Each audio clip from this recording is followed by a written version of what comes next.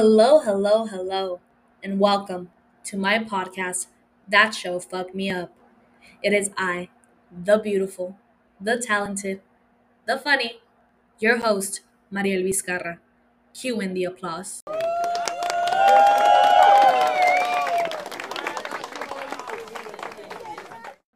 What is up, fucked up fam?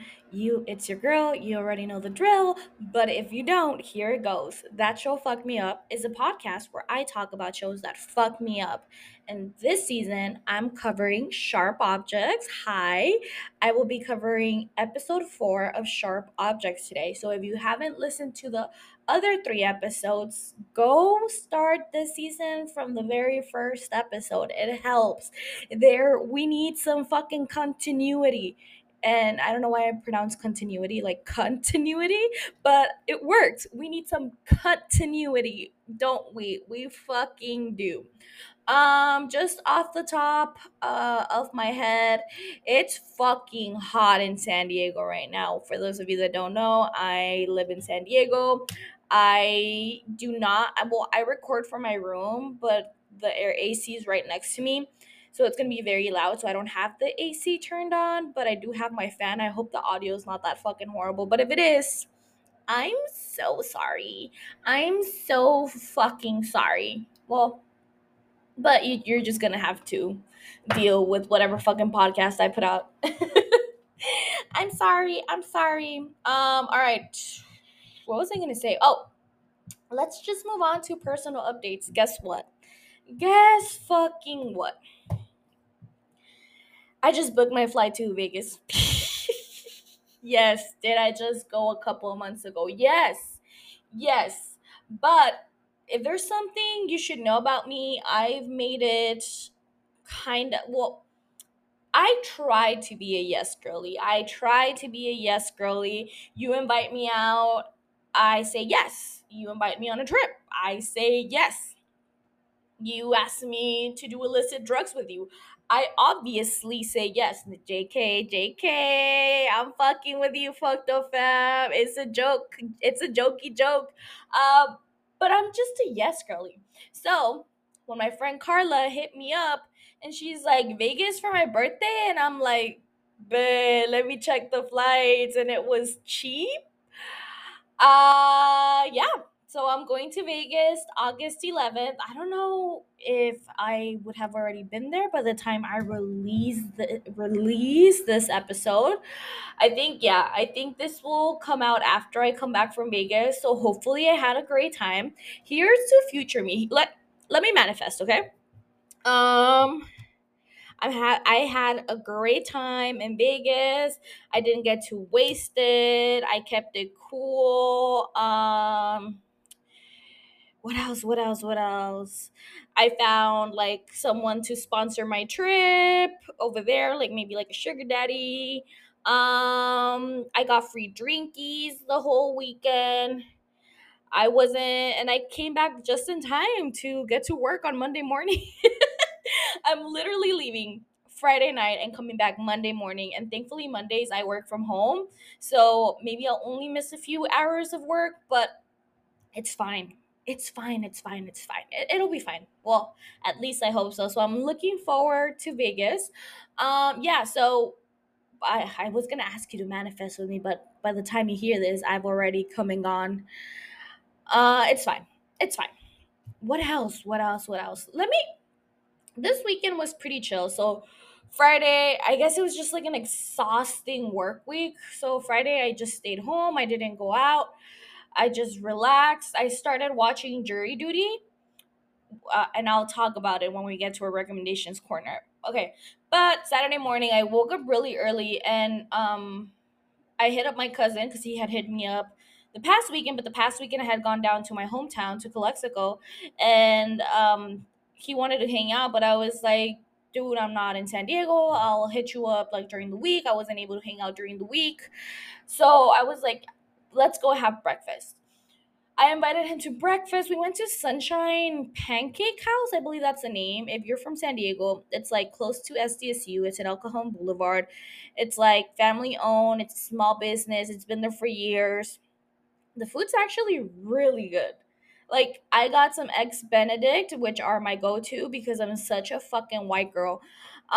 Actually, I think I've already talked about this, but I didn't try eggs Benedict. Like, I had never eaten them before till I got to college, and I feel like I would go to brunch with like my roommates, and then my roommates would order eggs Benny, such a white girl of me. And then I started eating them, and then I became obsessed. If there's something about me, I hyperfixate on food. It's mental illness in it, love. I also hyperfixate in a lot of things in my life. Food, shows, man, relationships.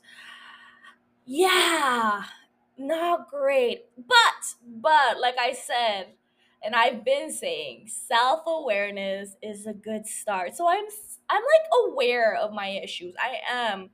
Do I fix them? No, because it would take away like my quirk. Like, I'm such a quirky girly, you know? And I don't want to fix my issues. Actually, I've been thinking about going therapy because I feel like the podcast is not working anymore. And like through my job, they offer like free, like a couple of free sessions. I don't know how much. But then, ew, being vulnerable. Oh, I fucking hate it here. I literally hate it. I was taught. Okay, well, let me continue going through my day on Saturday, and then we'll get to what I wanted to say. So afterwards, I came back. I started working on taking the notes for this episode after my very very delicious breakfast with my cousin.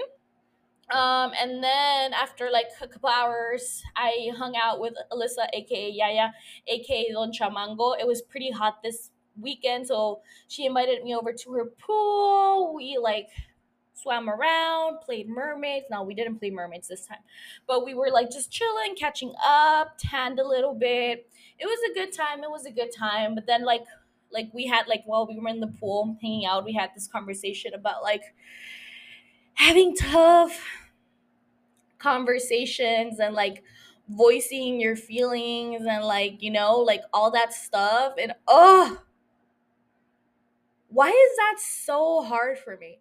I remember when I did like my the picture of my aura got taken in New York. Like, the lady that sold it to me and kind of like interpreted for me a little bit, she was like staring at all like she gave me like so much great information, and then she's staring at all these colors in like the picture of my aura. Because if I've already talked about it in a previous episode, but like my aura is fucking colorful. She was like, "Do you have issues with boundaries?" And I'm like, "Yes." I do. I actually do. I really, really do have issues with boundaries. But again, self awareness. Yes, we fucking stand a self aware. What could be like the saying? Self aware, slutty, snow princess, snow bunny. I don't know. I don't know. We'll keep workshopping it. If you have some suggestions, leave me a little voice message, a little voice memo, and if, again, I'll drop the link where you could drop or like where you could leave me a little voice message, voice memo, whatever the fuck you want to call it, in the description for the episode. Um, but yeah, why? Do y'all struggle with having conversations about your feelings and voicing your thoughts and opinions? Like, I was put in a situation where I was supposed to talk about something with someone this weekend, and I had the opportunity to do so, but I just couldn't. I literally literally couldn't do that. And I think it goes back to my fearful avoidant attachment style. And now I'm just gonna everything in my life is gonna revolve around me finding out that I have a fearful avoidant attachment style. I've made my peace with it right now. I don't know how I'll feel in like the next 2 weeks. But right now I'm just like, yeah, self-awareness is key. I'm aware of it. I'm working through it. But yeah, so, okay, I'm still not done with my Saturday. After that, my friend Kelly Bear, hi Kelly Bear, I love you. She hit me up and she's like, "Hey, we're in North Park, come through." And I'm like, "Bet." So I like, oh wait, no, at Alyssa's after the pool, we ordered sushi from Sushi Kuchi. And I know that's a weird name. I feel it's not pronounced like coochie. It's pronounced like coochie. Coochie? Sushi coochie. But not coochie, you know? Like not vagina. Um, it was so fucking good. So good. And then we just like ate it as we watched it. They hadn't watched so I think they had watched the first episode of Black Mirror season 6. So like Joan is awful. Which thank you so much for listening to my recap of the whole season. I know it was a very chaotic episode, but I tried my best and I literally recorded it the night before I published it. So bear with me. Thank you so much for your patience. But so they had watched the first episode but not the second one, and I'm like, I told them I literally love the second episode, which is the Lock Henry episode, which is kind of like a murder mystery with like a little twist. And we watched it as we ate sushi and it was a great fucking time. But then like Kelly texted me and I'm like, gotta dip, bye. I love you, yeah, and Dim. And Cece Nasty, their dog. I got home. Fuck the fam. If there's something you should know about me, I take a long time to get ready because if I'm leaving the house and I'm gonna be out and about with eligible bachelors, I'm gonna look hot as fuck. I'm sorry. I'm a single gal. I'm a single girly pop, out here in the world, trying to find the love of my life, trying and failing, brutally failing. But we're still out here. Peace and love. I don't know. I I don't know. I'm trying to keep a positive attitude. But whatever. I got ready so fast. Obviously I didn't wash my hair, but it gave me kind of like the the pool water gave me kind of like a beachy wave type of thing. It looked good, and I had like those false Cara lashes, and so it looked like I had lashes already, so I just had to do my makeup really quick.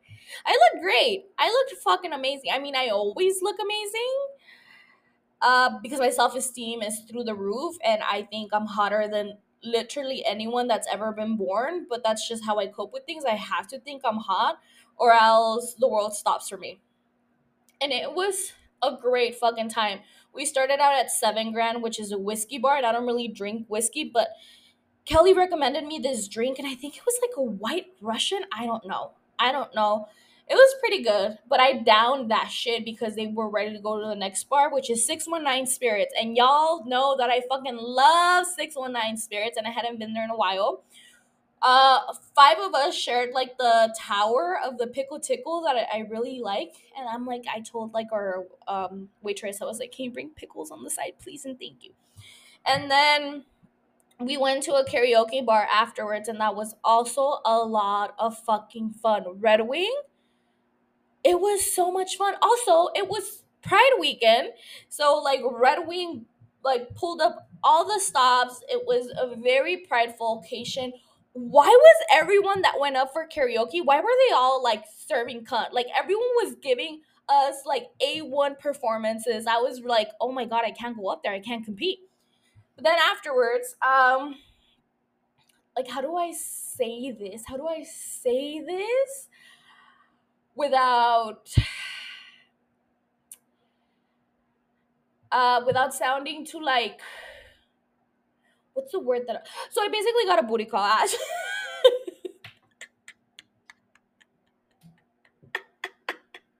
I'm way too comfortable here. You see, I couldn't have this rapport with my therapist. They would think I'm even more mentally unstable than what I actually am.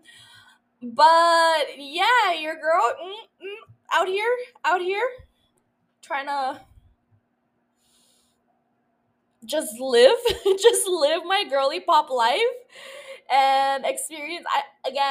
I've said this before, and I'll say it again, and I'll say it a fucking thousand times.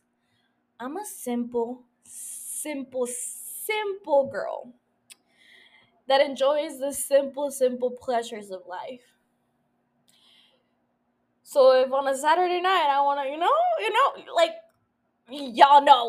y'all fucking know, right? So I was waiting for my lift to go back home, And like this girl comes up to me and she's like, "Oh, how was your weekend?" I mean, she's like, "Yeah, how's your day been?" And I'm like, "Oh, it's been good." And she's like, "Oh, did you do any pride stuff?"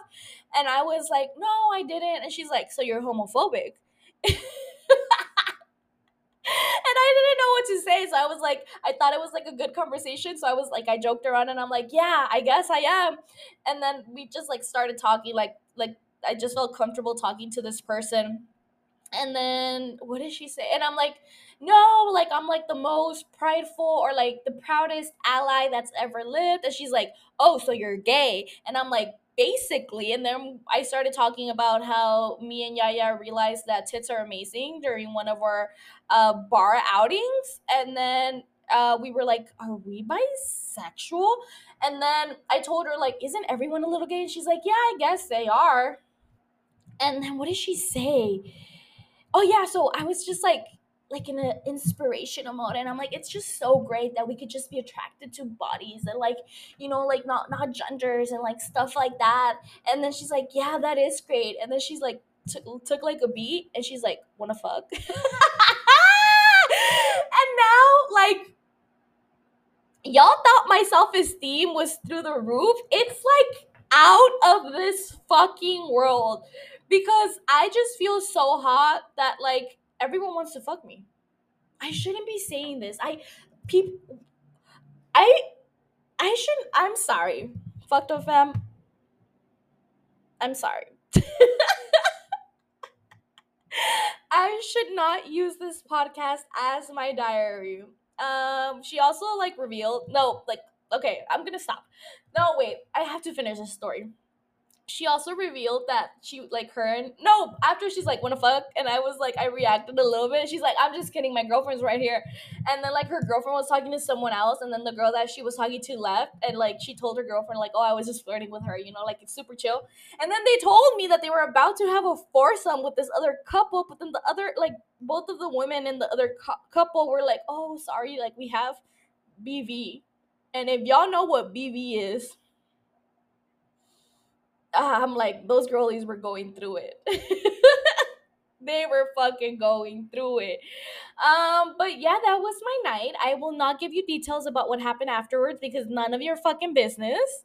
Use your imagination and add a spin to it. And yes, that's exactly what happened. That's exactly what fucking happened. Thank you very much. Pop culture updates. I don't have any. I guess writers and actors are striking. And of course, as a writer, as a creative, someone that is fucking terrified of AI. The fact that the episode of Joan is awful from Black season, Black Mirror season 6, is literally what's happening in real life right now. It's fucking terrifying.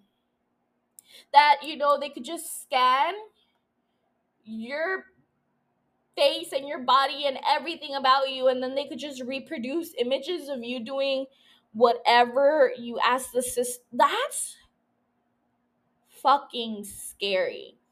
So yes, I stand with all the creatives, all the writers, all the actors. Actors should be getting paid what they're worth. Like the fact that they're who shared, I think it was, what's her name,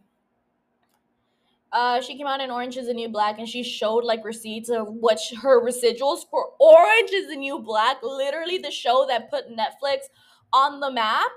The animals, the animals, da da da da da da da da da da da. I'm sorry. Okay. 27 fucking dollars of residuals for Orange is the New Black.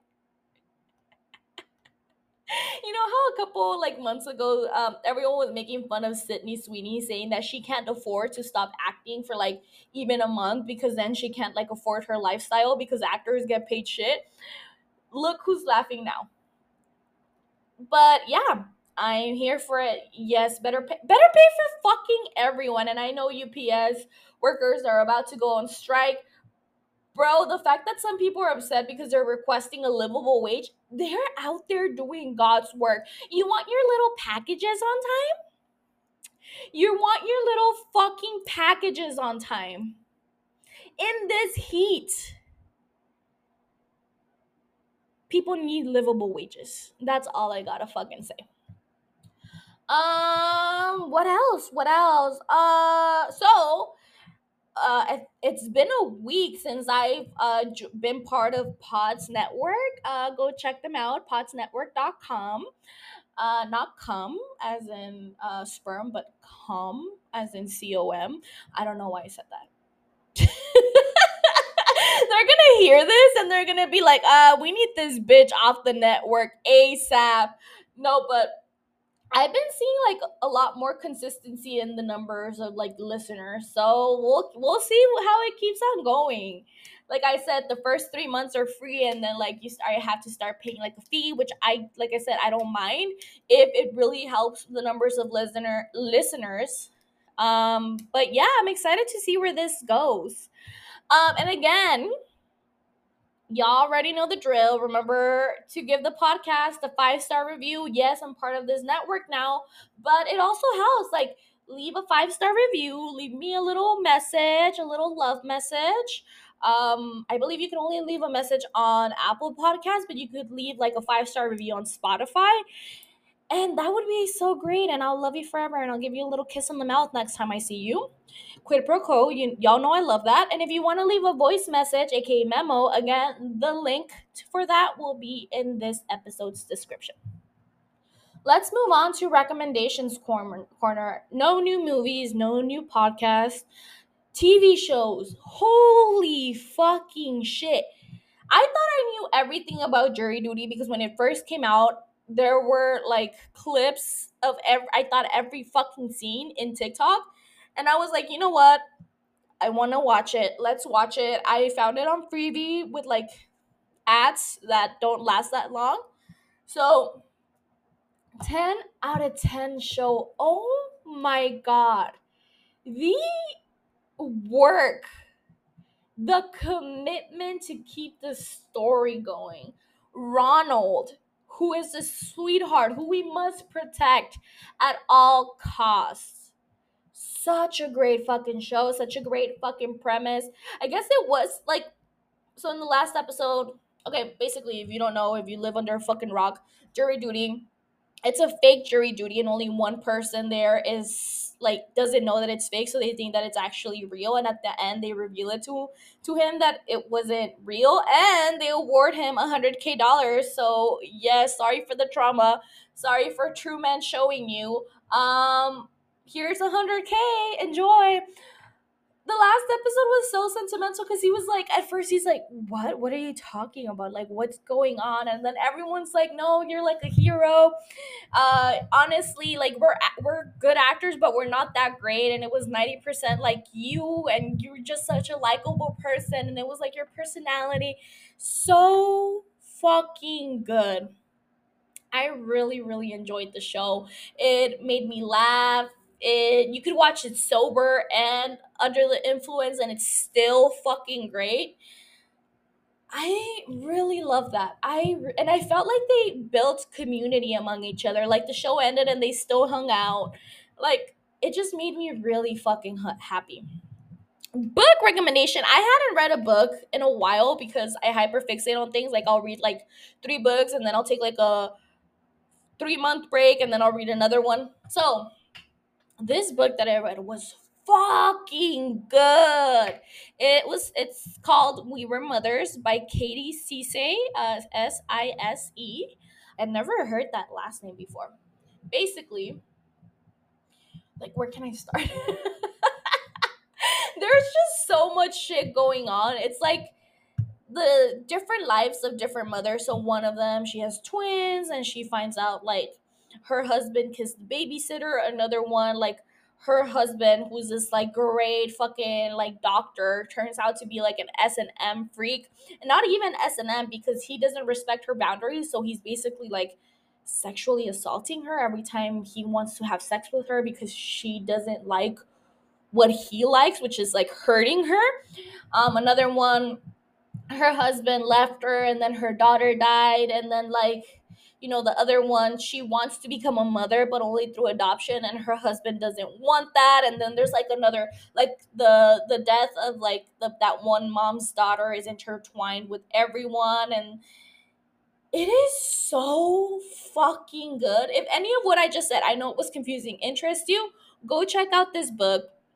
I really enjoyed it. And I think that's it for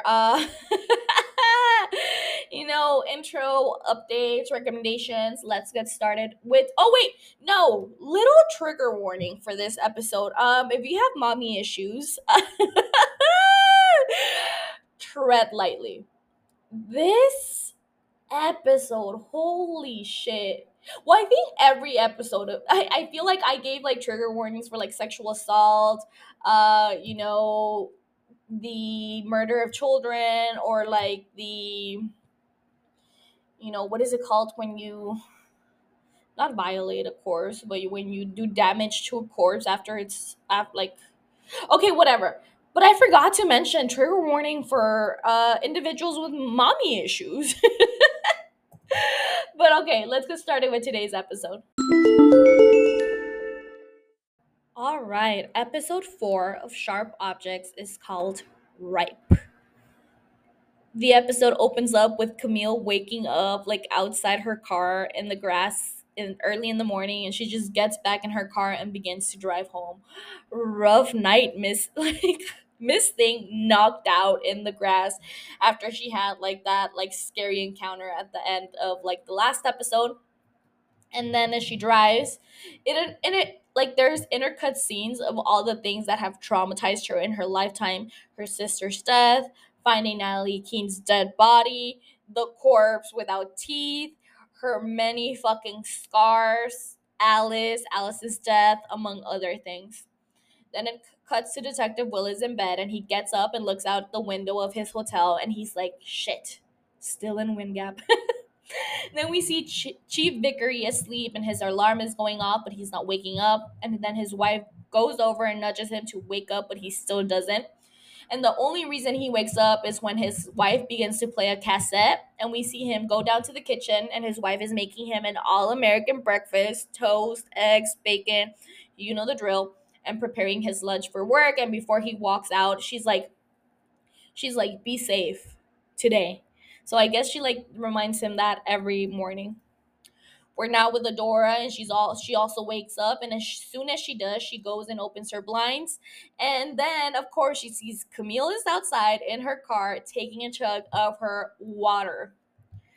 Camille enters the house and goes upstairs, and she walks into Marion's room again, and she has a flashback of Adora crying in bed, and young Camille sees her, and then she like closes the door and goes downstairs, and Alan stops her, and he's like, hey, I need to talk to you.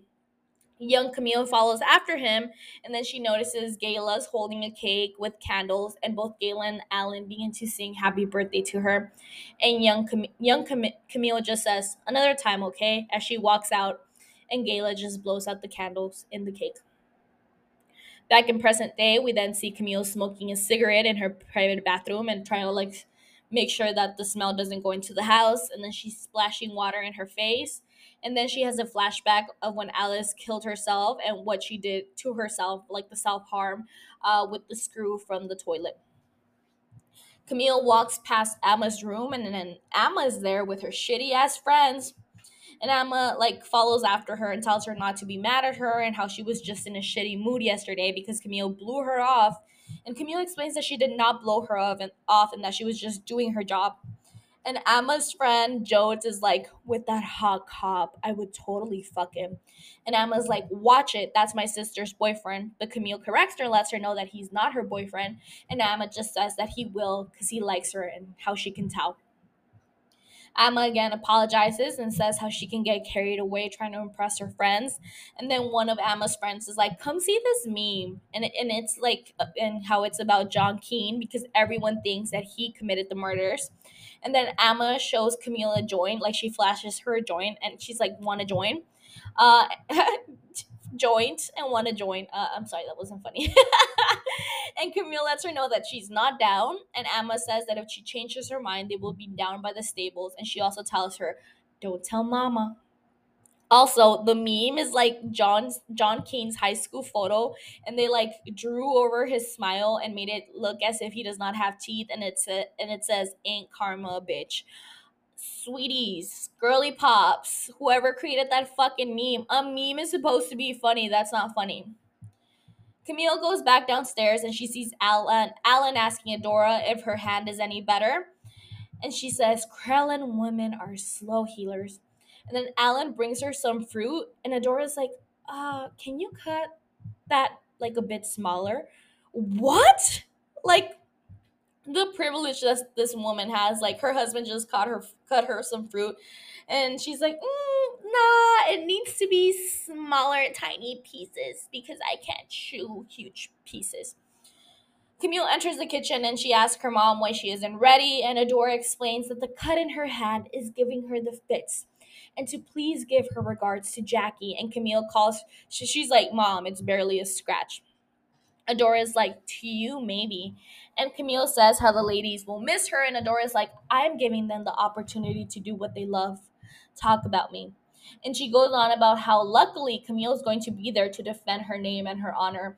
And Camille assures her that them talking shit will not arise. Camille begins to walk out, and Adora says, in Wingap, recyclables go out on Wednesday.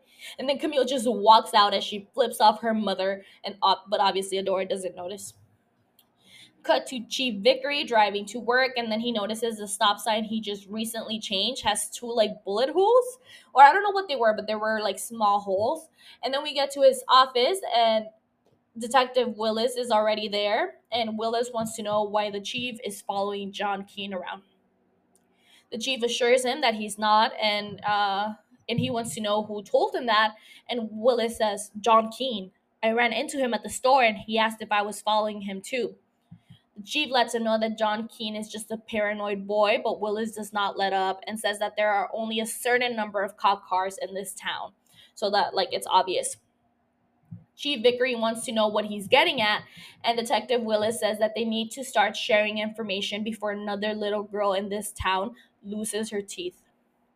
Willis volunteers to go first, and he tells Vickery how he's going to meet with the reporter, aka Camille, and how she knows something, and when she tells him what it is, he will tell the chief. Vickery is like, "Oh, how are you so sure that she will share information?" And Willis just says, "Call it intuition." And Vickery is like, "Oh, we call that something else in Wingap." Willis asks if they have a deal, and like the chief is like, "Okay, yeah, that's fine."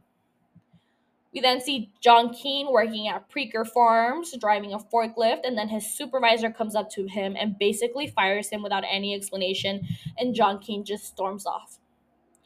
Cut to Camille getting to a restaurant, and Jackie's there with some other ladies, and they ask where Adora is at, and Camille explains that she cut herself, but that she really wanted to be there, and Jackie's like, that's a crock of shit. And this other woman named Deanna is like, Adora will be fine. She's a fighter. And she also says how Calhoun Day is coming and how it always gets her spirits up. Camille asks if Calhoun Day is a good idea, and Jackie points out how Camille's mind is a crime reporter's mind at work, and how every suspect in town is roaming around in front of Adora's lawn around all that fresh meat. A woman at the table calls Jackie morbid, but Jackie calls it stupid. Jackie calls the host over to bring them menus, and the host basically just like tosses them the menus at the table, and then they're like, what the fuck? But then the woman wants to know the inside scoop of what Camille think, or like of what Camille knows or who she thinks did it. And Camille turns the question around on them, and she's like, oh, I want to know what y'all think. And Jackie's like, Bob Nash killed them, and another one thinks John Keene did it. Cut to Willis in his hotel room, and he's looking at the meme of John Keene, the meme, because that's not a fucking meme if you ask me. And then we see him driving around, and he drives past the Nash house. Willis stops by the fountain and notices those same white flowers from the place where Natalie Keene's body was dumped.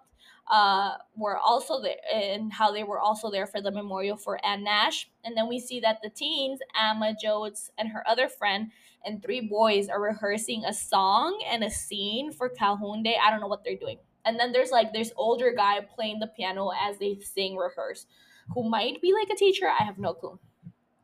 So I think they're recreating like a Wingap's history during the war. Which war? I don't know. And honestly, I don't think they were in the right the right side of history. But Emma's like acting, and she's going on about how Calhoun taught the women of Wind Gap to shoot, which was the unthinkable at the time, and how she formed the first female militia the world had ever seen. A phone vibrates, and the piano guy tells him to take a break, and he goes outside with a cigarette. And Jodes tells Amma how she does not think he liked it, and Amma is defensive, and she says, "Shut up, Jodes. What do you know?" And the other friend says that either way, he's a weirdo anyway, and Amma just says, "Takes one to know one." So Amma is just like a hateful bitch, even to her friends. Amma goes outside to follow after him, and she asks him if he liked the performance, and he calls it entertaining, but he's like, there was never a female militia in Wind Gap. Amma asks how he would know because he was not around, and Amma adds that her mama says all of history was written by man. So of course they're gonna make themselves look good. He says, "History is history, Amma. You can't change it. Just learn from it." And Amma asks if that is why he's always so sad, and he just stares at her as she continues, "That because you can't change your history?" Amma now grabs this grown man's hand and says, "Don't be sad, Mr. Lazy." And he just looks at her for a bit, and then he like walks away. Cut to John Keane getting to his house, and his mom is asleep on the couch, and John like goes up to her and tells her that she needs to shower and eat some food, and he helps her up. As his mom showers, he notices that the coffee cup smells like alcohol, and he checks the trash and finds some bottles. And he also goes to Natalie's room with a bag full of grasshoppers, and he's like about to feed the spider, but then he's like, "Where the hell are you?" And he looks around the room. Obviously, the spider's not there because Camille set it fucking free. She was being fucking nosy. So, cut to Frank in the hospital, and I don't. Frank Curry, which is Camille's boss, is in the hospital, and I don't know if he's getting like some sort of intravenous intravenous treatment, and maybe like I don't know if he's going through like chemotherapy. But his wife is also there, and he's on the phone with Camille, and he's shocked to hear that Willis is going to go on the record for her. And Camille says that cops are ambitious and how they like to see their name on paper. And she's like, "Plus, I look good today." And Frank is like, "Yeah, so do I." He asks again about how it is to be back home, and you can tell that it's like a genuine question, and he really cares for Camille. And Camille responds, "What doesn't kill you makes you stronger." And Frank is like, "Unless it kills you." And Camille just says, "Thanks, I needed that." He tells her that she needs a new piece and to go and get it, and she's like, "Yes, sir." Cut to Emma putting on some music in her dad's fancy stereo, and she's listening to Tupac, the what's that song about, like when he's talking about his mom. um and then as Adora cooks, and Emma goes over to Adora, and she gives her like a hug from behind, and then we see Camille see this, and she just has like a stern look on her face. I feel like Camille is like weirded out by all these like forms of like showing like love in between like Adora and Emma, because she didn't really get that with her mom. Camille goes to splash her face with some water, and when she looks up, she's now young Camille. And it's after she had said no to her birthday cake, and we see Camille go towards her mom's room, where she's sleeping, and Gayla's sitting by her bed. And then like Adora like whispers to Gayla, and Gayla goes towards her and like listens to what Adora's saying. And then Gayla goes over to like the door of Adora's room, and she whispers to young Camille, "Not today, child. Your mom is not feeling good." Bro, Adora not even wanting to acknowledge her own daughter on the day of her birthday. What? Like, ma'am, I know you lost your other daughter, but bro, you're literally losing Camille right in front of your eyes. Now we can see why Camille is so fucking traumatized, and she has so many fucking issues. Camille's phone buzzing brings us back to present day, and it's a text from Richard Willis, aka Detective, and he texted her that he's outside. Camille leaves, and she and Willis go to the woods, and he parks his car, and they get off, and Willis is like, "Oh, most first dates are dinner and a movie." And he's like, and I'm gonna get to tour crime scenes. And Camilla's like, "What does it say about you that you think this is a date?" And he's like, "I guess it doesn't say much about my social life." Camille reminds him that they have a deal, and how she's going to answer a question, on how he's going to answer a question on the record for every crime scene that she shows him, and Willis agrees and says that he gets it. Camille walks him into the woods, and they stop by a stream of water, and Camille tells him about crime scene number one. Two teenage girls, madly in love, slashed their wrists there, and one of them left behind a child, a baby actually. Camille shares that she went to school with that baby, and her name was Faith Murray, but everyone called her F. Slur Murray, and she's like it was hereditary or something.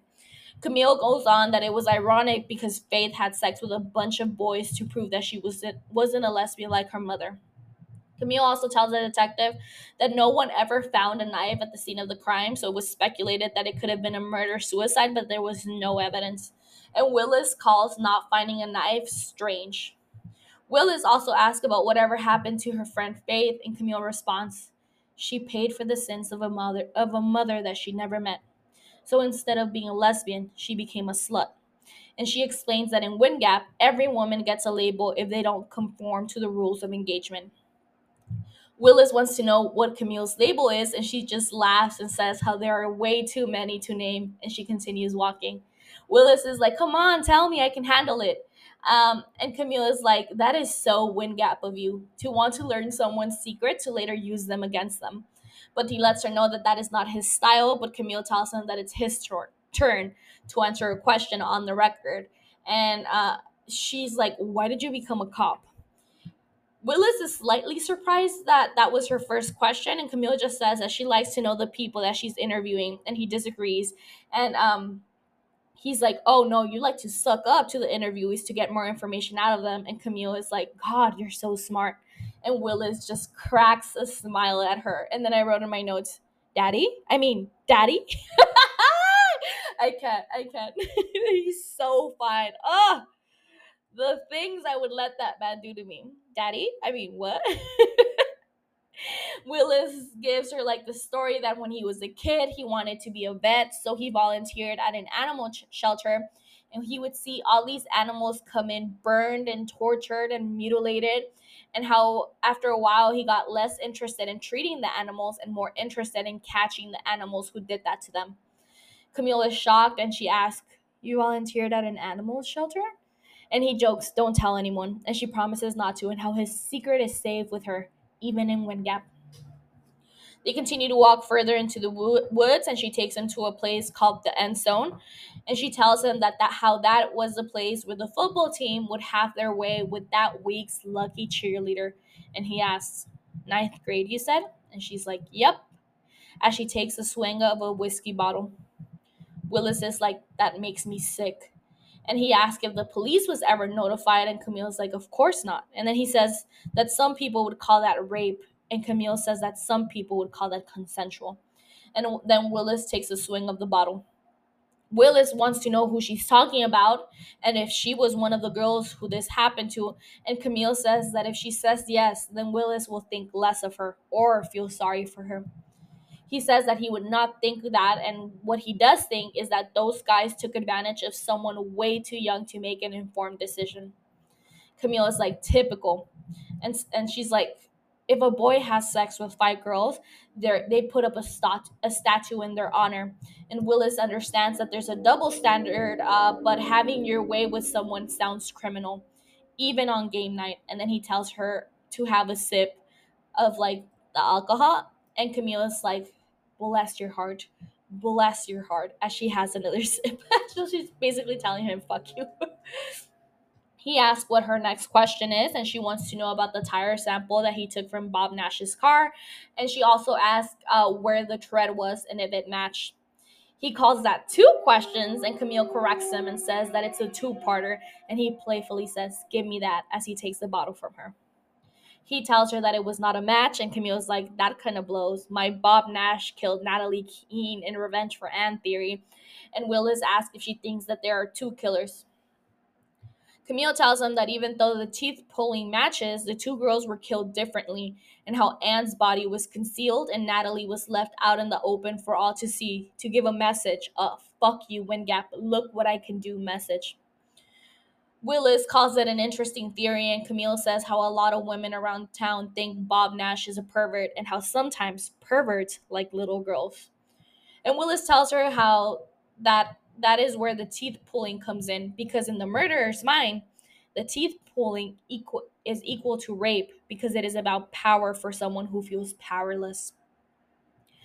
Cut to Chief Vickery getting to Adora's house, and he rings the doorbell, and Emma opens the door, and Emma's like, "Did you catch the killer yet?"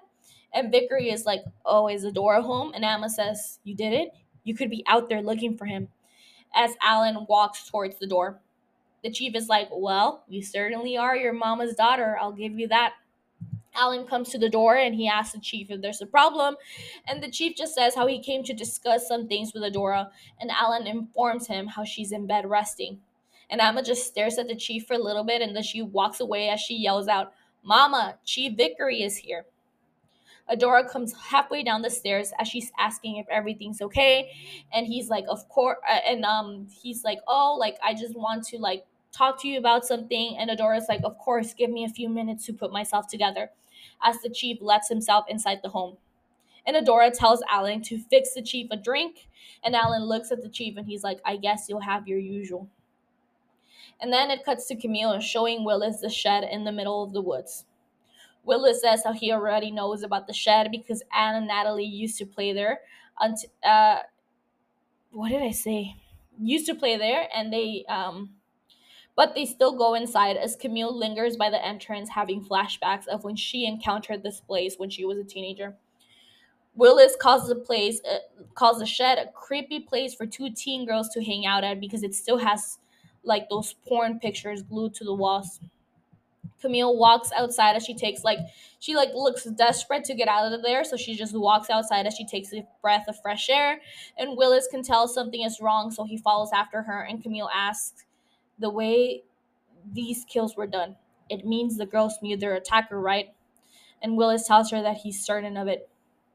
Willis explains that he knows the guy is a hunter and how hunters track their prey, and that it is no coincidence how the two girls that were killed in this town used to play in that shed, and how he probably hid out in the woods and waited for the perfect moment to strike. Camille is like, "I thought Anne was taken as she was riding her bike." And Willis says how that is the story, but that her bike was never found, so it could have happened there, in the woods, in the shed.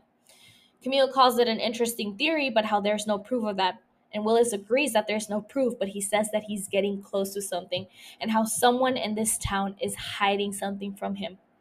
Camille asks, "What makes you say that?" And Willis just says that people get nervous when you start asking questions.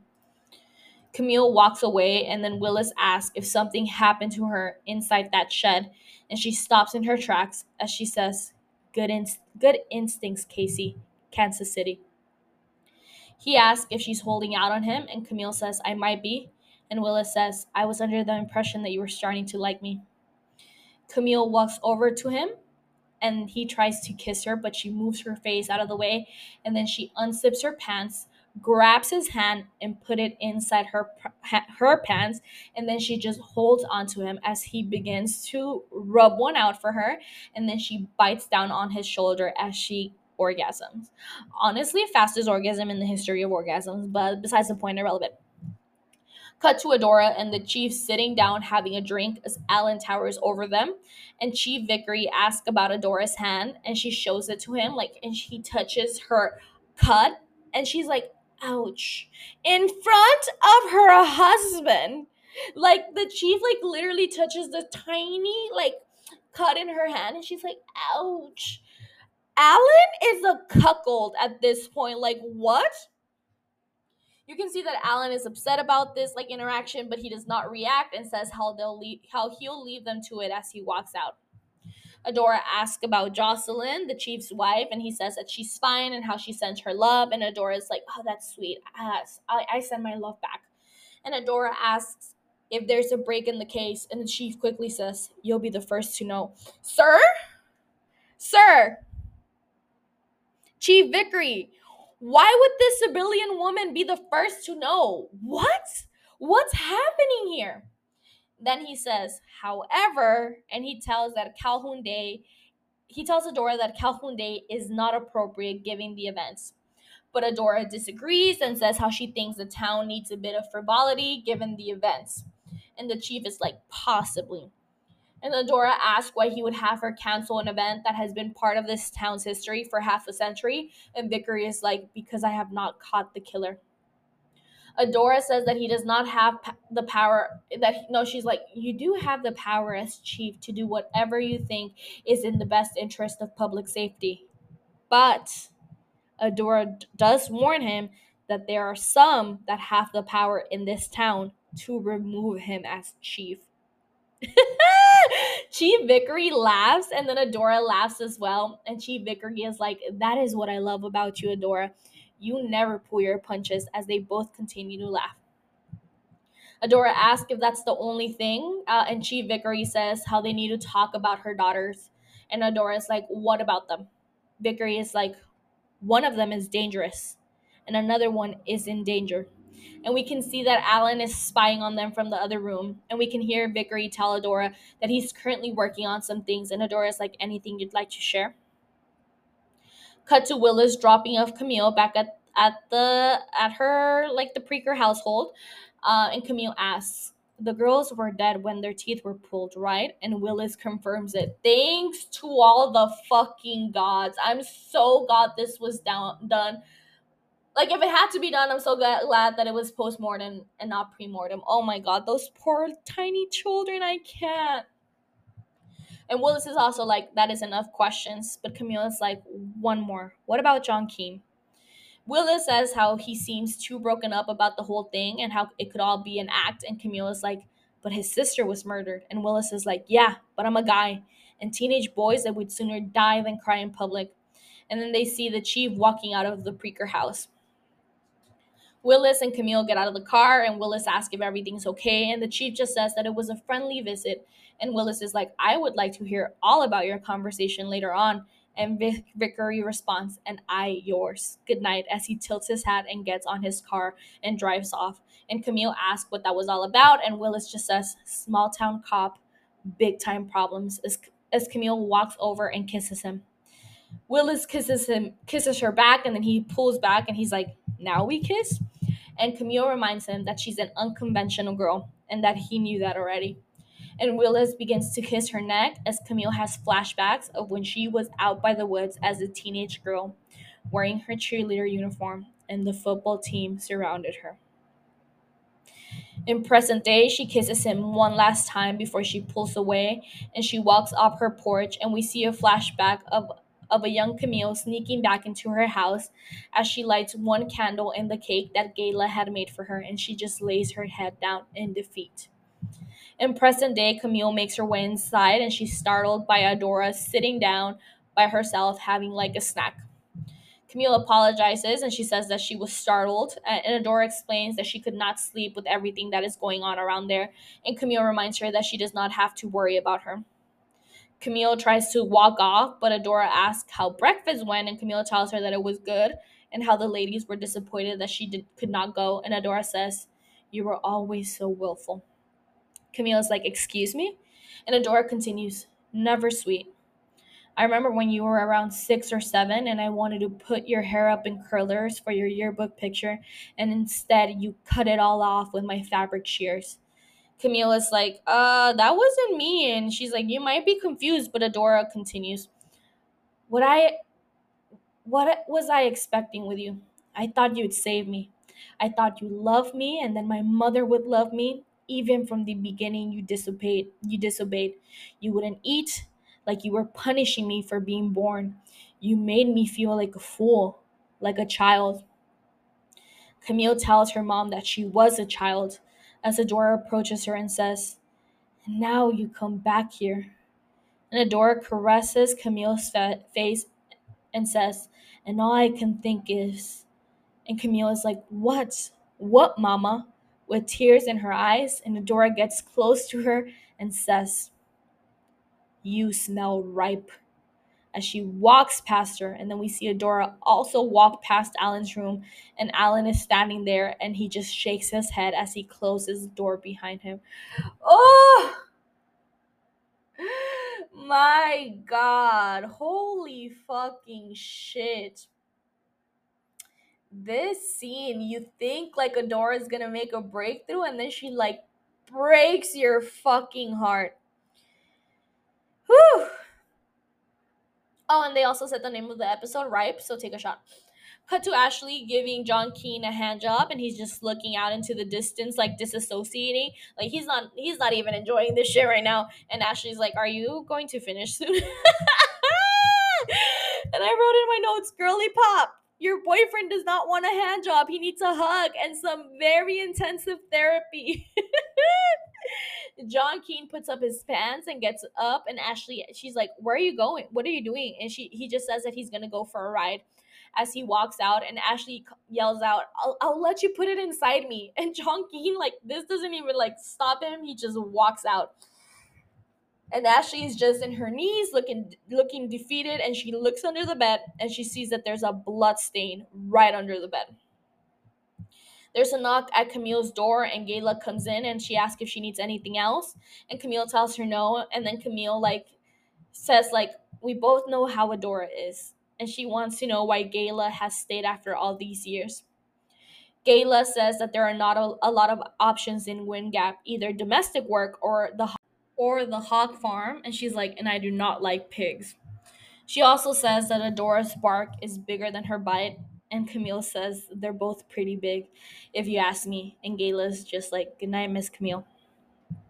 Camille is finishing up her article, and then she takes a drink of her bottle, and she notices that she just finished it. So that means that she needs to drive to town to get some more alcohol.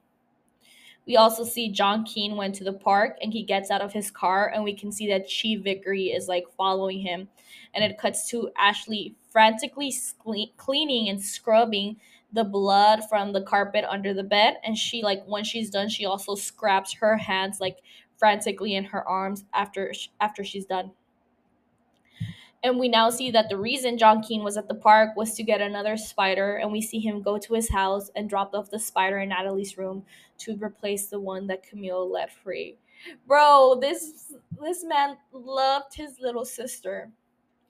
Alan then goes to Adora's room and he asks if she needs anything from him.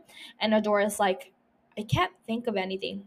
And then Mr. Allen gets brave and he says, "You know, I lost a daughter too."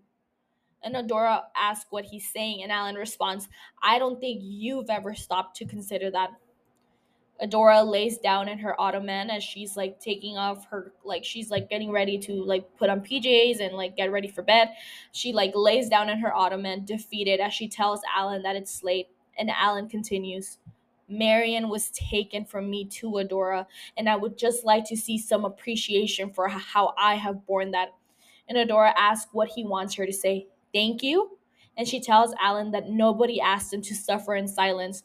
Alan asks, "How is it that you show more compassion for the local civil servants than for your own husband?" Adora, in anger, throws her shoe on the ground, and she goes over to Alan and says, "If you're speaking about the chief, I'm done having this conversation." And Alan is like, "Seems to me you could talk to him all night."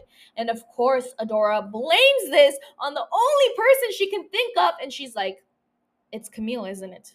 Alan is like, "Oh, come on." And Adora says how Camille brings discourse into their house. And Alan stands up for Camille and says how not everything is Camille's fault and how Adora knows it. Adora asks Alan why he's trying to hurt her. And Alan is like, "Hurt? You have a very peculiar idea of the word hurt, dear," as he walks out of the room and slams the door shut. Cut to Chief Vickery getting to Jackie O'Neill's home, and she's like, "Does your wife know you're calling another woman late at night?" And he jokes, "Not if you don't tell her." And she just laughs. The chief tells her that he needs her help, and she's like, "Okay." And Vickery asks, she's like, "What is Adora not telling me about the Preaker girl, aka Camille?"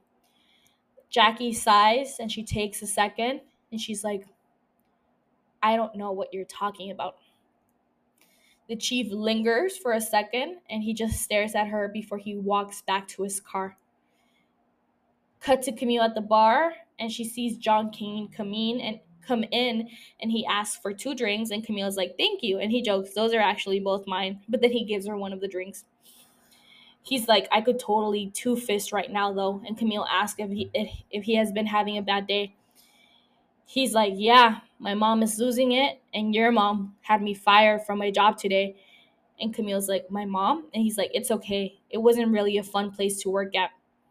John Keane explains that pigs are smart and how they know what's about to happen to them, and that is why they shit so mad. They shit so much because they are afraid of death.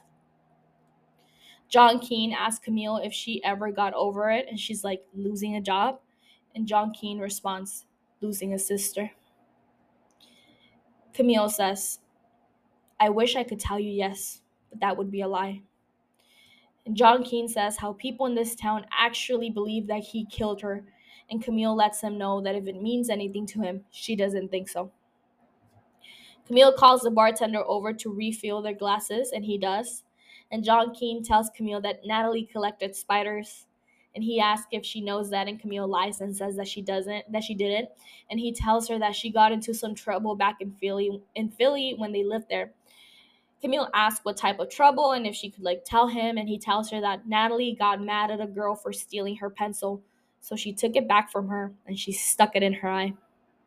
Camille's like, Jesus. And John Keane tells her to please not put that in her story, and how he has never told that to anyone in Wind Gap before. And Camille promises that she won't.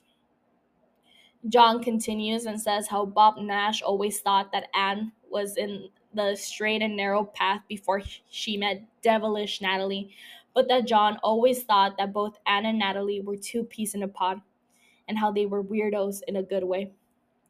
Camille says that there's nothing wrong with being a weirdo because she is one, and John is like, yeah, I guess I am too.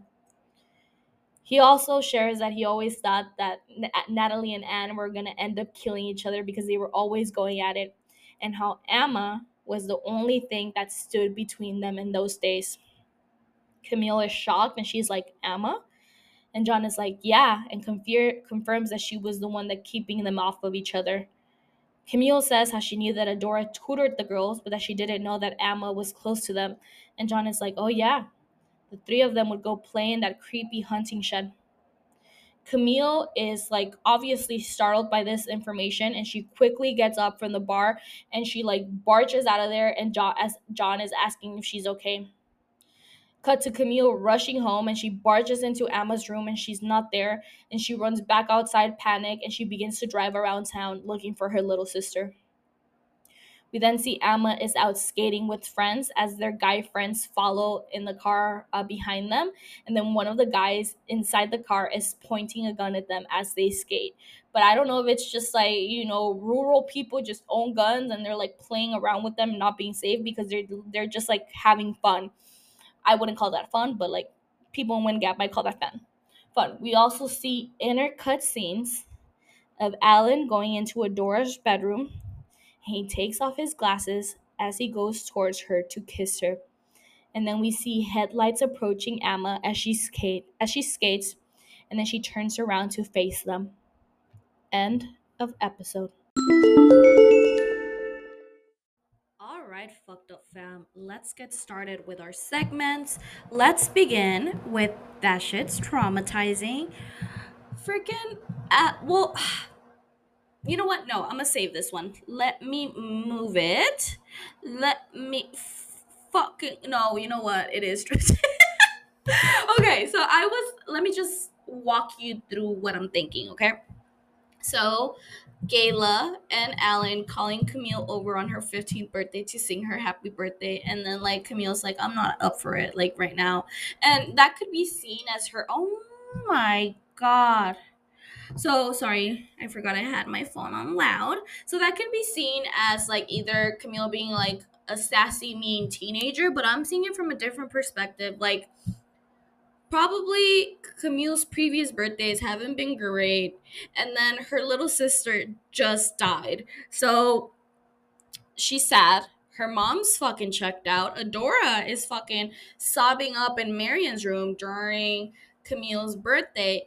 And then later on, Camille tries to go say something to her mom, and her mom is now in her bedroom, and Gayla's there, and Gayla Like Adora doesn't even acknowledge Camille. She like turns to Gayla, whispers something to her, and then Gayla has to play phone and come over to Camille and be like, "Your mama's not up for it right now, baby girl." She didn't say baby girl, but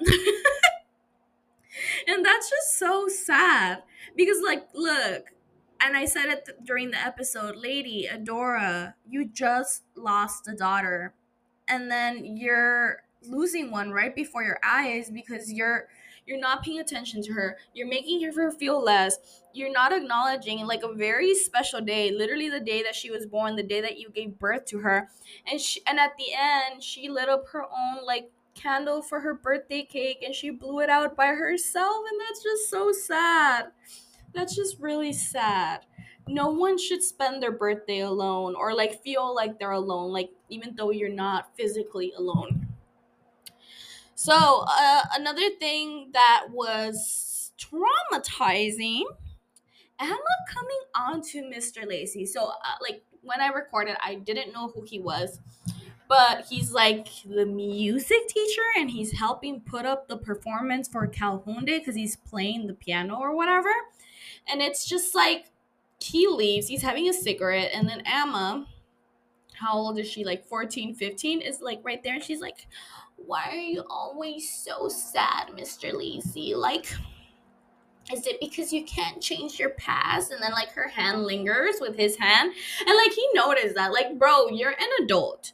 You need to set boundaries. First of all, once this child started asking you personal questions, you should have been like, absolutely not, and shut it down right there. But he like, I don't know if it made him feel like manly or whatever or listened to, but I feel like he enjoyed it up to the part where it got physical. Well, not enjoyed it. He looks fucking miserable. I don't know what I'm saying. It's just like, bro, you're a fucking adult. She's a teenager, and it kind of reminded me of something that Willis said when he was in the woods with Camille. Like, you were not old enough to make like right decisions, right? Or like thought thought out decisions, and it's kind of like, yes, you can blame a teenager for coming on to an adult man. There's something else there. There's something else lingering in the background that makes it feel like it's okay for her to do that, but obviously it's not normal, not great. Is Mr. Lacey hot? Yes. Even though it's so weird, like he's really attractive, but all the girls are like, ew, he's weird, you know? But that's just me. Maybe I just have like weird likes or whatever. I already mentioned Adora not acknowledging Camille on her birthday. So when Camille is like taking Willis along the crime scenes, just the crime scenes that she discusses, the first one, imagine living, and this is like very, what's the word that I'm looking for? It's still something that I don't know the word. I'm trying to find a word. Normal? Yes, I think that was like literally the easiest word I could come up with. I think I was thinking of like a fancier word, but my brain did not go there. It's still very normal in our society, especially in more conservative or Republican or red states. Homophobia. Homophobia is a big topic. So the story goes, like just retelling it really quickly, two girls madly in love are found dead in that same spot that Camille was showing Willis. Everyone says it was a murder suicide, but then they never found a knife. That seems like a murder to me. No suicide. Where the fuck is the knife?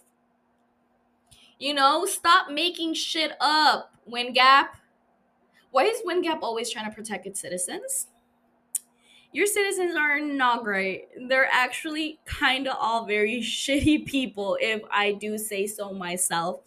And then the second crime scene, it's basically like when Camille going over, explaining her trauma to the man she's like quote unquote on a date with. Not really, weird as fucking morbid ass date, but cute at the same time, but not really. It's just like, oh yeah, this is where I was violently gang raped. Well, okay, maybe this, maybe I shouldn't say this, but I'm like, no, you know what? I might not say that. Or maybe I will. Let me think about it real quick. No, I'm not gonna say it. It's problematic. I do not want to be problematic, and I don't want to be known as a problematic podcast. I want to be known as a sexy, lovely, funny podcast. Sexy. Speaking of myself, like I want people to think like, damn, the host is so sexy. Like, how does she does it? And she's so funny. She should be a comedian, or like, I don't know, some other things, but not problematic. I want to be as far away as problematic as I can be. Um, but it's just like, yeah, I experienced this violent sexual assault right here, but like not really saying it. She's like, oh, the cheerleader of the month. And I'm pretty sure she had mentioned in some other occasion to Willis that she was a cheerleader. The team, bro, like it's disgusting. Because I'm picturing like when I was a freshman and like what freshman boys looked like and like how they acted. Like obviously like all the football guys, not to hate, but they were also full of themselves and they knew it. Like, yeah, hell yeah, we made like the freshman football team or whatever, we're so strong or what the fuck. And I feel like it's an ego rush to be liked because you're in the football team, even though I don't think that's necessarily true. But then the fact that everyone knew this was happening and everyone just looked the other way and basically blamed the woman if they were to ever say something like, oh, you're saying you got raped? No, it was probably consensual and now you're regretting it and you're a fucking slut. Because that's mostly how it's been for women throughout history. Oh, no, you weren't raped. You weren't sexually assaulted. No, you're making shit up. Like, that did not happen. He wouldn't do that. They wouldn't do that. They're good boys. No, they're athletes. They made the freshman football team. They would absolutely not do that. Sweetie pie. Those boys are rapists. Like, disgusting. I wonder who else knew, like if it wasn't just like the teenagers, but if it was also the moms and like Southern moms are just like now looking down at their daughters and seeing how Adora acts with Camille. I wouldn't put it past her. Like, ma'am, take care of your daughter better. And it's just like, I feel like even Camille doesn't totally accept that what happened to her was rape. Because she's kind of like making not like making excuses, like because Willis is like, some people would call it rape, some people would call it consensual. And then when he says something about like, like for those women or for those girls that called it consensual, they probably weren't aware of what they were doing, or they didn't know of, like, and Camille was like, oh, look at the double standards. A guy fucks 5 women and they put up a statue of him, but if like the woman does the same thing, and like Willis is trying to explain to her like, no, I'm not saying like I'm not slut shaming, it's just like that's not good, especially the way she worded it. Like, oh, the football team would just pick their pick of the day. They would just have their pick of the day and have their way with them. That does not sound consensual at all. Not at all, girly pop. Oh my god. I think I mentioned it on another episode, like maybe like the previous episode, but or I don't know if I did. Alan is such a cuckold. Okay. Picture this. Well, I mean, you've already pictured it because I literally just talked about it a few minutes ago, but Vickery gets to the house. Emma answers. Alan gets there and he's like, no, my wife is indisposed. She's not feeling good. And then, like, Emma kind of knows that her mom is the one that makes the rules. So she's like, she calls out for her mom, like, letting her know that Vickery's there. And, like, no one respects Alan's word. If Alan would have been like, no, go away, like Adora would have come down and been like, no, like, don't be rude, like, welcome him in. And by the way, make him his drink, sweetie. Make the chief, who is like flirting with Adora in front of her husband, It's so crazy to me. Especially because, like, the chief, I don't know if the chief also gets, like, a power trip from this. Because, sir, you're married. You're married.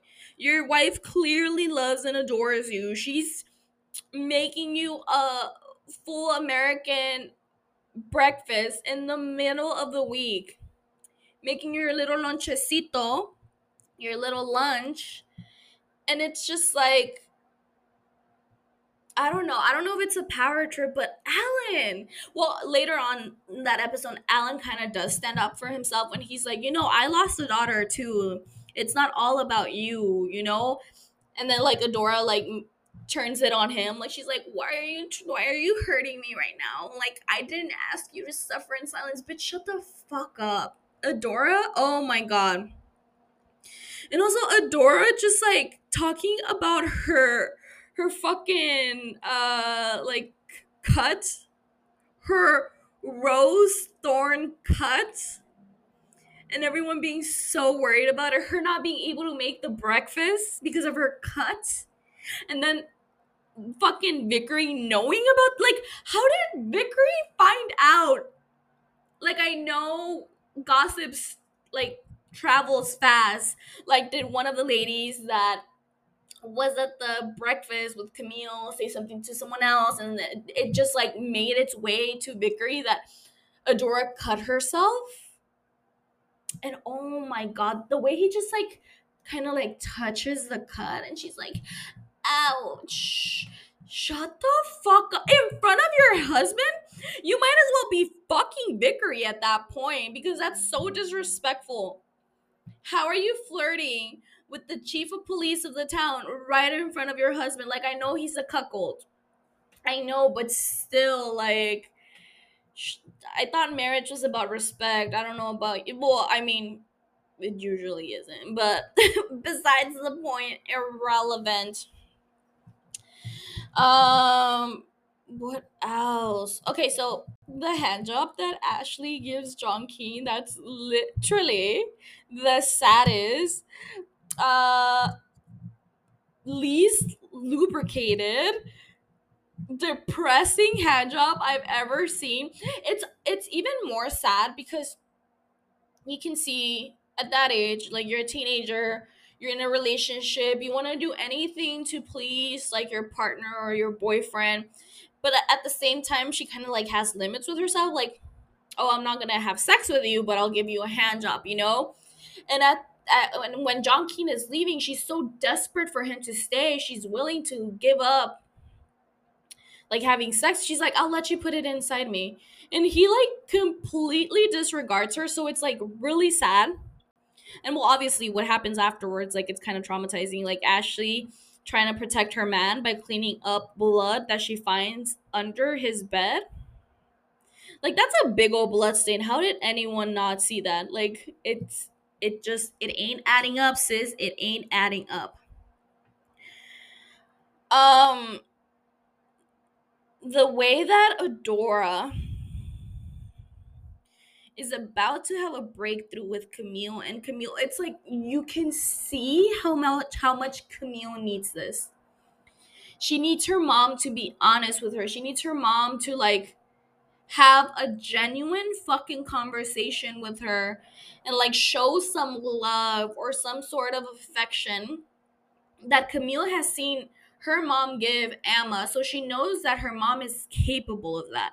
And she saw her mom also provide the same affection to Marion.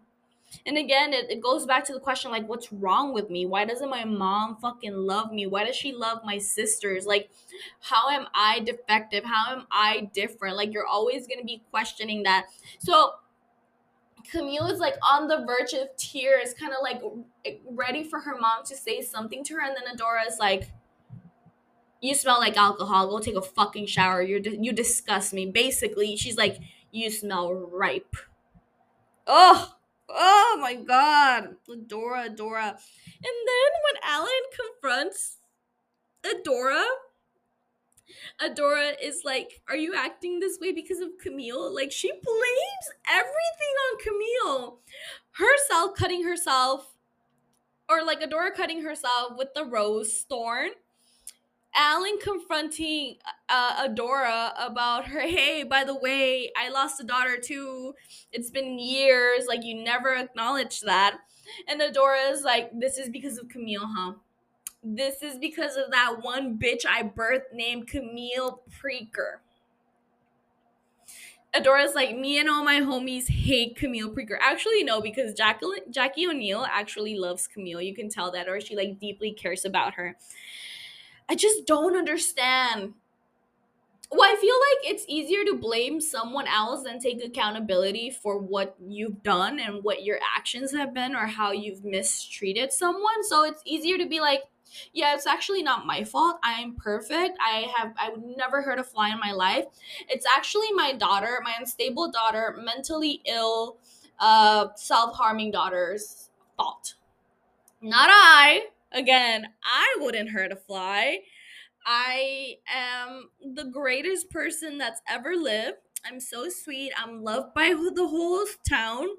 My daughter, though, she she has issues. Yeah, yeah. Just FYI, just letting y'all know. And the last thing, which was came out of nowhere for me, John revealing that Alma was really good friends with Natalie and Anne Nash. Because we've seen how like Alma has expressed herself about those girls, or how about the dead girls, or how she has let her friends express themselves about the dead girls. Like, yeah, he's not killing the popular girls, or like blah blah blah blah blah blah. And it's just like, you would have never known that they were friends if John Keane hadn't mentioned that. So the realization, and Camille literally realizing that her sister is in danger because of what Willis said earlier in the episode. Like, it's not a coincidence that the two girls that used to play at this shed are now dead. And then, like, John Keane literally bringing up, yeah, they used to play in that, like, weird ass, creepy ass shed. Absolutely not. My extreme paranoia would be on edge. Definitely not. Hate that. Let me think. And I think that's it for traumatizing. So let's move on to that shit's heartwarming, or that shit's lighthearted. The way that Vickery's wife says goodbye to him, be safe today. So, like, just like, I feel like it's sweet because it's like, just get through today. That's all I'm asking you. I'm not asking you about tomorrow. I'm asking you be or stay safe today and just come home to me. I feel like that's really, it's so sweet. And you can tell that his wife is an amazing woman. Shout out to Jocelyn Vickery. The flirting around the crime scene, and I mean, my girlie got to orgasm. My girlie got to come out in the woods, surrounded by nature. Was it a little weird? Yes. Did she not let Willis kiss her? Yes. Would I do anything to kiss this man and have his hand down my pants? Yes, again. But it's just like the way they're flirting. They're just sharing like a little bottle. Maybe not the most conventional date, but a date nonetheless. A little on the morbid side. Like type of like those emo couples who would go to like cemeteries to have dates. It's cute. I like it. I'm here for it. A date sprinkled with a bit of trauma. um I feel like I just added this because we see, so when Alan and Gayla bring out the birthday cake, like we can see that they genuinely love and care for Camille. They baked her a cake. They like put the candles around her. It says happy 15th Camille. Why am I getting emotional? Like, that was so random. And it's just like, Alan isn't Camille's father. Gayla is, a worker at their house, but you can tell that Gayla genuinely loves Camille. And Alan, I have my thoughts about Alan, but the fact that he makes an effort. He who showed up and brought Camille the flowers when Adora pulled a tantrum before visitors day when Camille checked herself into the treatment center. Alan was there. Who's there when Adora again is having a moment, and it's Camille's 15th birthday. And I feel like it's a very 15 is a very important birthday on in a young girl's life. In other cultures, obviously more than in American cultures, because we have quinceañeras, like kind of like the Latino version of Sweet 16, but like for 15. Um, it's basically like when you become a woman, not really, but still. And I feel like Alan loves Adora, obviously, because he allows her to treat him like shit. And in his own way cares about the well-being of Adora's daughters, or like his daughter now, Emma. I don't know. I have thoughts, but also like Gayla just checking in with Camille when she's like in her room working on the article. Like, do you need anything else, Miss Camille? And then kind of like just like letting her know, like, your mama may be a lot of things, but this was better than working at what did she said? She said two things, like working at the hog farm or being like something else. And yes, like your mama is more bark than bite. And then Camille just saying sometimes she's both. Oh, protect Camille Preaker at all costs, even though she's a little bit of damaged goods. And then John Keane catching another spider in remembrance of his sister. Oh my god. I'm literally about to sob my little eyes out. It's so crazy that people think, or like, again, I think it goes back to that conservative small town like mentality of just like, if you're a guy, you can't show emotions. Oh, you're sad because your sister died? You're a fucking pussy. You're sad, you're depressed because your sister was brutally murdered and her corpse was what was what's the fucking word I'm looking for? Like, her teeth were pulled out of her mouth. You're sad? You're sad, little boy? You probably did it then. It doesn't add up. Like, what is wrong with people? It's normal to cry. It's actually really healthy. I don't know if that's been confirmed by a doctor, but in my opinion, I might just finish recording this video and have a good little cry. I don't know. Stay tuned. Well, I mean, don't stay tuned because I probably won't tell you. You won't know. You won't know. Well, the possibilities are very high. But it's just like, he can't catch a break. Like, his sister dead, and now he's a murder suspect. Like, okay, it's a little sketch that there's blood under his bed, but still, like this man can't even enjoy a fucking hand job. That fucked up, fam.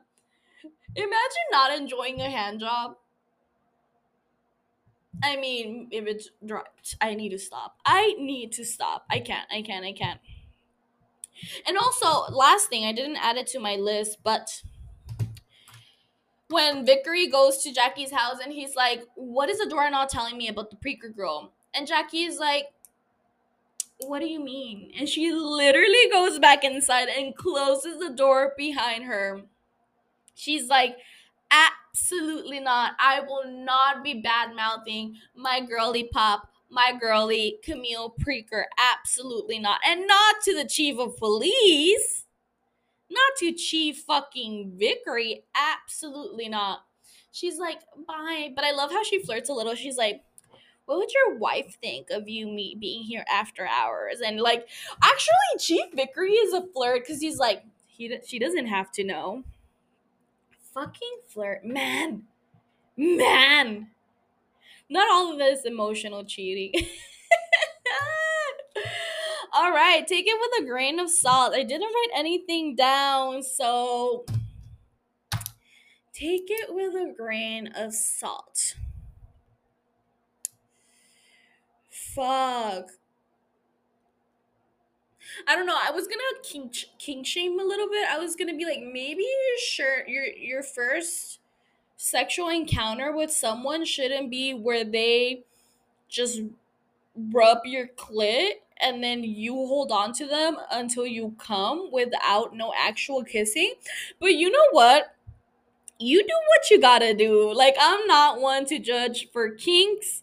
If that's what gets you going, I don't like, you know, who am I to judge? Who am I to judge you for what you like sexually? So, not that one. Take it with a grain of salt. Take it with a grain of salt. Don't have children if you're gonna hate them. You know, there's a little thing called abortion. Yes, I know that a lot of people are like, "Oh my god, abortion, no, baby, yes." Fuck them kids. What's worse than a rapist? A child. Obviously a joke. Obviously, if you haven't seen that Vine, you've been living under a rock. But don't have children if you're gonna hate them. Just what? If you're gonna bring a child into this world, you're supposed to try to make their life better, not worse than yours. I Yeah. And if you don't want to abort, there's adoption. You know, like the foster care system, not great, but it's just like it always not shocks, not surprises me. I don't know. I'm at a loss for words right now.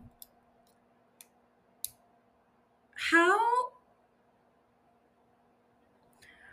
are you gonna be a horrible person and make your child's life or like their existence miserable when they literally love you? I'm getting so emotional right now. Your child literally, and that's why sometimes it's so hard to break that tie, or when you have a toxic relationship with a parent, because they're your parents. They're always going to be your parents. And that's why it's so hard to be like, you know what? And I heard this today from someone I attended this like luncheon where there was a speaker, and he said, sometimes you gotta love your family from afar. And I think that's what Camille was doing when she went left to St. Louis. She's like, I can't be close to home. And actually, I think like some relationships, not all, some relationships prosper with distance. So just something to think about. Just something to fucking think about.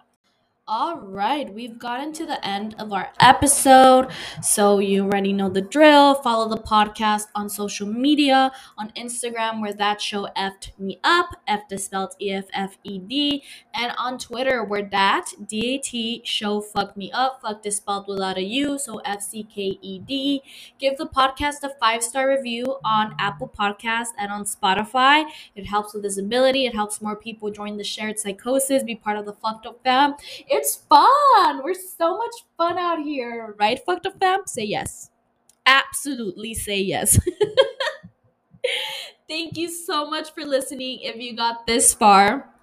And remember, be gentle, be kind, and don't be an asshole unless you absolutely have to be. Goodbye.